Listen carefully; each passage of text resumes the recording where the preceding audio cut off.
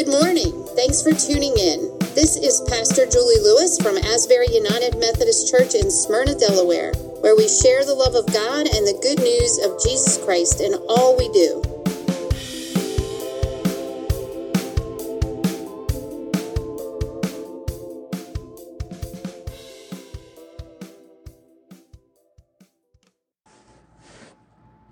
Good morning, it's Pastor Julie. We're in week 6 of our Unbreakable, the Story of Joseph series, and we are in chapters 43 of Genesis through 45:15, and we're just reading selected verses. So here we go. Then Judah said to his father Israel, "Send the boy with me and let us be on our way, so that we may live and not die, you and we and also our little ones. I myself will be surety for him. You can hold me accountable for him. If I do not bring him back to you and set him before you, then let me bear the blame forever."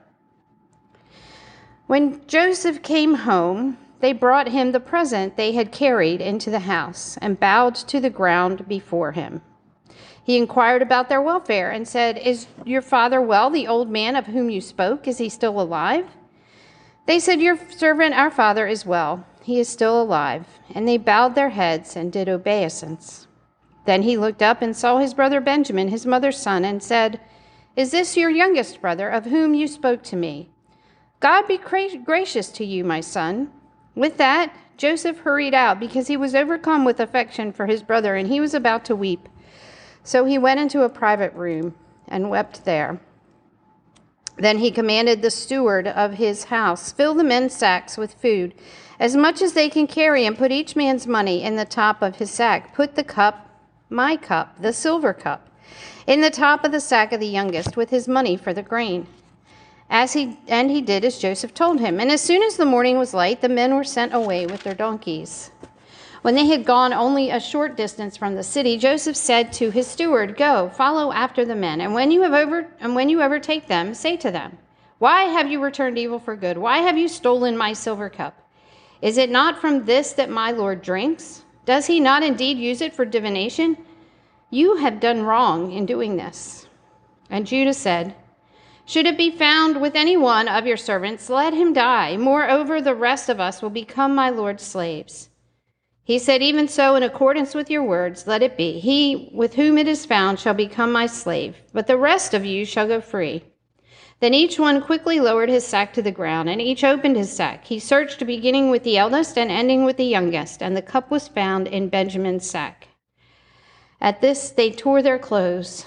Then each one loaded his donkey, and they returned to the city. Now Judah said again, "Now therefore, when I come to your servant my father, and the boy is not with us, then as his life is bound up in the boy's life, when he sees that the boy is not with us, he will die. And your servants will bring down the gray hairs of your servant, our father, with sorrow to Sheol. For your servant became surety for the boy to my father, saying, 'If I do not bring him back to you, then I will bear the blame in the sight of my father all my life. Now therefore, please let your servant remain as a slave to my Lord in place of the boy, and let the boy go back with his brothers. For how can I go back to my father if the boy is not with me? I fear to see the suffering that would come upon my father.' Then Joseph said to his brothers, 'I am Joseph. Is my father still alive?' But his brothers could not answer him, so dismayed were they at his presence. Then Joseph said to his brothers, 'Come closer to me.' And they came closer. He said, 'I am your brother Joseph, whom you sold into Egypt. And now do not be distressed or angry with yourselves because you sold me here. For God sent me before you to preserve life. For the famine has been in the land these 2 years, and there are 5 more years in which there will be neither plowing nor harvest. God sent me before you to preserve for you a remnant on the earth, and to keep alive for you many survivors. So it was not you who sent me here, but God. And now your eyes and the eyes of my brother Benjamin see that it is my own mouth that speaks to you. You must tell my father how greatly I am honored in Egypt, and all that you have seen. Hurry and bring my father down here." Then he fell upon his brother's Benjamin's neck and wept, while Benjamin wept upon his neck. And he kissed all his brothers and wept upon them. And after that his brothers talked with him. The word of God for the people of God. Thanks be to God. In 2018, a Dallas police officer coming home from work entered what she thought to be her apartment and shot what she said was an intruder. As it turned out, she was on the wrong floor and entered into the victim's apartment. He was in his own apartment eating a bowl of ice cream. She claimed it was a huge mistake. Others claimed that she should have known and did not follow any sort of correct procedure, which led to this man's death. The family were, as you can imagine, devastated. Everything changes when a loved one is taken from you under normal circumstances, but when it seems so unfair, unjust, and preventable, it carries with what I have heard is a deeper grief that just never leaves you. These are the kinds of things that happen in life which cause some of us to carry that grief, that anger with us for a long time. Can we expect forgiveness when something like this happens? Yet, the victim's brother did exactly that. At the sentencing hearing, he asked permission to give this woman a hug, and as he did, he spoke of forgiveness. She began to cry. He was crying. Maybe it was not a full reconciliation, but it was, I think, the beginning of healing for both of them. And last month, Pope Francis made a journey to Canada to acknowledge the past devastating harm to the Native people inflicted by the Catholic boarding schools that forced Native children to come and live there. They intentionally sought to strip those children of their heritage, their dignity, and even their names, often burying them in unmarked graves when they died under their care. He acknowledged those crimes, spoke of the past with the goal of never letting it happen again, and asked for their forgiveness. Not really knowing how anyone or any group of people can forgive such horrors, the process has finally begun. Forgiveness was offered, but they all know it's a journey, not an instant in time. As I've said before, those who don't remember the past are often doomed to repeat it. The past can be like a chain around our necks, holding us back from the future that God has planned for us. We all have to deal with the past in order to move forward, and that is where we are today in our story of Joseph. We are in week 6, which began in Genesis chapter 37, and in that chapter we hear about the big dreams Joseph has that send his brothers over the edge and create the reason for their jealousy, which leads them to selling their own brother into slavery. And Joseph ends up in Egypt as a slave, then unjustly accused of a crime. He ends up in prison. He may have been a pretentious 17-year-old back home, but he has not deserved any of this terrible treatment. Throughout this story, the first dream of his brothers and family bowing down to him have been underneath the surface, as we see those two dreams that are becoming a reality, even with the sinful actions of the human beings in his life that have caused him such suffering. We see God at work in the midst of his suffering, working for Joseph's good and setting the scene for those dreams to finally come true. And in our reading this morning, this is exactly what has happened. Those dreams are coming true. But before anyone can move on, there has to be a day of reckoning, the moment of truth, so to speak, when the one harmed must face the ones who caused the harm. What we haven't seen in this story is what has been happening with those brothers all this time. Have they felt any remorse? Has guilt changed them at all? If faced with the same situation, will they make the same selfish choice they made with Joseph? And is there any way for Joseph to forgive what has happened? Can they be reconciled? See, God has created Joseph and his brothers to be the future leaders of his people. It is a glorious future, but they can't move into that future carrying the weight of their sins with them. In our story today, Joseph seems to dismiss their sins by saying God planned it all. Now, we spoke last week about the sins in our own lives, and we've all sinned and caused harm somehow, some way. Can we dismiss our own sins as if they were irrelevant because they were all part of God's plan? If that were true, there would be no value in guilt or grief over our sins, no need for prisons. We wouldn't need to repent and try and live a holy life or be better people because the blame lies with God and not us. Now, we know that can't be strictly true, so let's explore what Joseph means here. There's a lot going on in our text today, so please take the time to read the whole passage as we just don't have time to read it all. The main point of this section is that Joseph has set a trap regarding his brothers and their attitude toward his youngest brother, Benjamin. He's cunning and almost brutal, so maybe there's a hint of revenge, making them feel at least a part of what their actions made him feel over those years. He wants to know if they will treat Benjamin, the new favorite son, the same way they treated him. Or has time and possibly guilt given them some compassion? In other words, are they remorseful for what they did to him? Are they different men? It's almost as if he can't forgive them until he has the answer to those questions. And maybe we don't really hear the words God or Lord until Joseph utters it in this section, but we can see God at work in and through all of these brothers. We know God has been working in and through Joseph all these years, shaping him into the leader he needed to be, both to save Egypt and to save his family. And here is where we see how God has been working in the brothers too. How they deal with this test will tell the tale. For Joseph, for the brothers, for us, but more importantly, for God. Yes, Joseph wants to see if these brothers have had a change of heart, see if they will make the better choice when faced with the same situation. But God has been working in them as they have carried this sin, this lie with them all these years. God has chosen them to lead his people into the future. Have they become the people God needs them to be? Men of integrity, men of compassion, men of strength, people who value their family, especially their bond as brothers? There's a lot riding on the response of these brothers to this test, both the ones who sold Joseph and Joseph himself. The promise given to Abraham that this family will become a people more numerous than the stars, to be a light to the nations, is at stake in this test. The future God planned is at a crossroads. Now, I don't think these brothers or any of them truly understand the gravity of this moment. Do they know what's at stake here? Are they even thinking about what God wants at all? Think back in your life and see if you can find a moment when you were faced with a decision, a choice that maybe seemed inconsequential at the time, but maybe later you realized the gravity of the choice you made.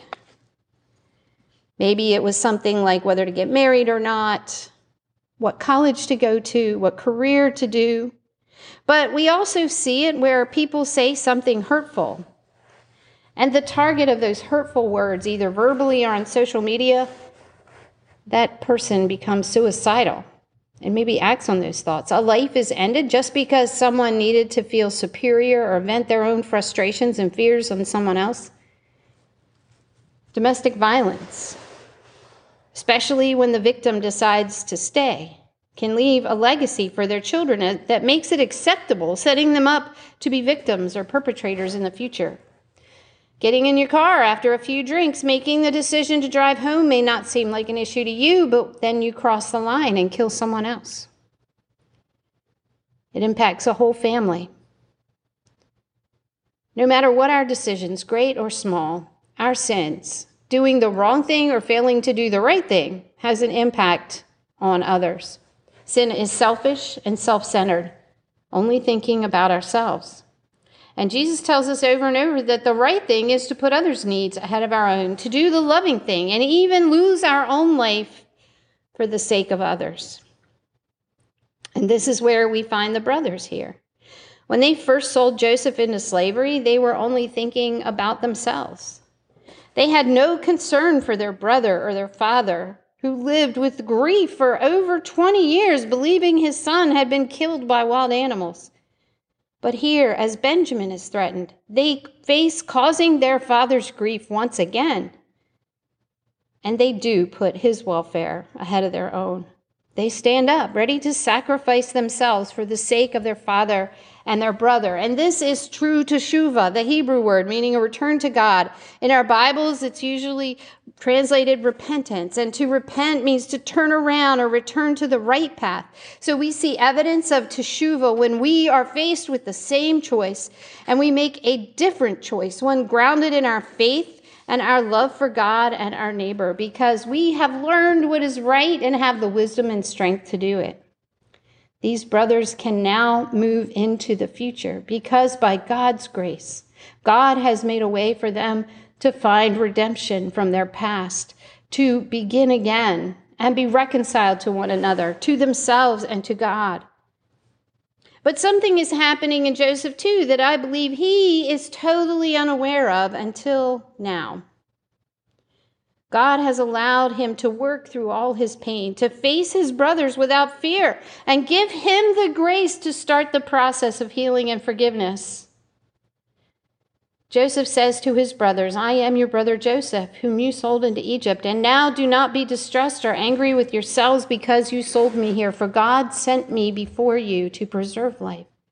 For the famine has been in the land these 2 years, and there are 5 more years in which there will be neither plowing nor harvest. And God sent me before you to preserve for you a remnant on the earth, and to keep alive for you many survivors. So it was not you who sent me here, but God."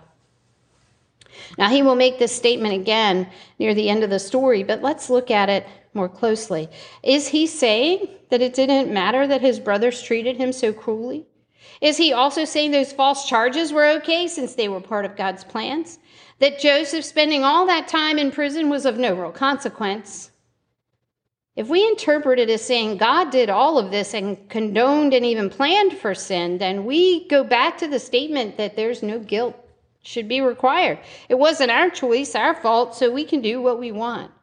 God's in total control, and what we do doesn't change anything. But we know that's not true. God does not condone sin. God does not plan for or make any of his children commit sin on purpose to fulfill his plans. Every sin is a choice that we make that goes against what God has planned for us. So how do we reconcile Joseph's statement to what has happened in his story? Well, we start at the beginning. We can remember that God created that perfect world. That was God's plan. Yet sin altered everything and created chaos in our lives and in the world. Yet God would not let us go. Even as we began to take each other's lives, cause great harm to one another, turn away from our relationship with God in so many ways, God's love was then and still is unbreakable. God has always worked in and through the events of history, which include the sins of his people, worked in and through people who have turned away from sin and commit to walking with him, so that God's ultimate purpose, a full and joyful reconciliation between God and God's creations, would once again fill the earth. This is God's grace, God's unbreakable love, finding resolution and fulfillment even when we continue to sin, when we continue to walk away from our relationship, when we fail to be loving to God and our neighbors time and time again. God gives us freedom to choose. That is actually the ultimate expression of love and grace. God can control everything, but chooses to sacrifice that power to allow us to make our own choices. Give us the freedom to love or not. Yet even with all the wrong choices we continue to make as individuals and as the human race, God will not allow his ultimate plan to be thwarted. In this story, God is working from the beginning to make that dream a reality, to preserve a remnant of his people, to bring about the future God has planned. God did not condone any of the sinful behaviors, but God worked in and through each situation to bring about his plan. In this moment, I think Joseph understands that. The dream was not one of ruling over his family, but God's ultimate plan of salvation that would come through him and his unbreakable faith. And it would save his family. But we know that ultimately it brings salvation to the entire world. We know that we are sinful people, but the sins of the world didn't stop with Joseph and his brothers. We know that their family endures more suffering before they come out of Egypt and become the people known as Israel. God worked through it all with the purpose of bringing salvation to every human being ever. And it is through this family that Jesus, born from the tribe of Judah, finally comes to be the bearer of God's infinite grace. And this grace tells us that no matter what we've done, we can claim the salvation of the cross and move confidently into our future. God has so much planned for us. God created each one of us with a purpose, and sin tries to steal that purpose and redirect us into something else. The cross gives us another chance, a way to make a different choice. By the grace of God, when we repent of our sins and give ourselves to Christ, we can leave our past behind and walk boldly into our future. Nothing we do can separate us from the unbreakable love of God. And if we hold on to our unbreakable faith, we will find that that future is glorious. In this story, Judah offers himself, knowing he is innocent, in exchange for the life of his brother. And it is through Judah's family that the one who gives his life for us all comes to offer us reconciliation, offer us forgiveness, offer us new life. So when we are faced with a decision to do what is best for us or for someone else, we know what to do. And by the grace of God, we have the power to do it. When we are faced with the harm caused by someone else's choices or sins, we can be confident that God will work for our good in the midst of it and in spite of it, and we can offer forgiveness and reconciliation. So face the past, be reconciled, and receive God's grace. Face the future knowing we always have another chance. God's mercies are new every morning. Make the right choice. Love God and love your neighbor as yourself in all things, and you will never go wrong. And remember that no matter what we've done or will do, no matter what's done to us, God's ultimate plan of a new heaven and new earth will one day be a reality. We can count on that. So by the grace of God, we go forward into that beautiful future. Give God the glory. Amen.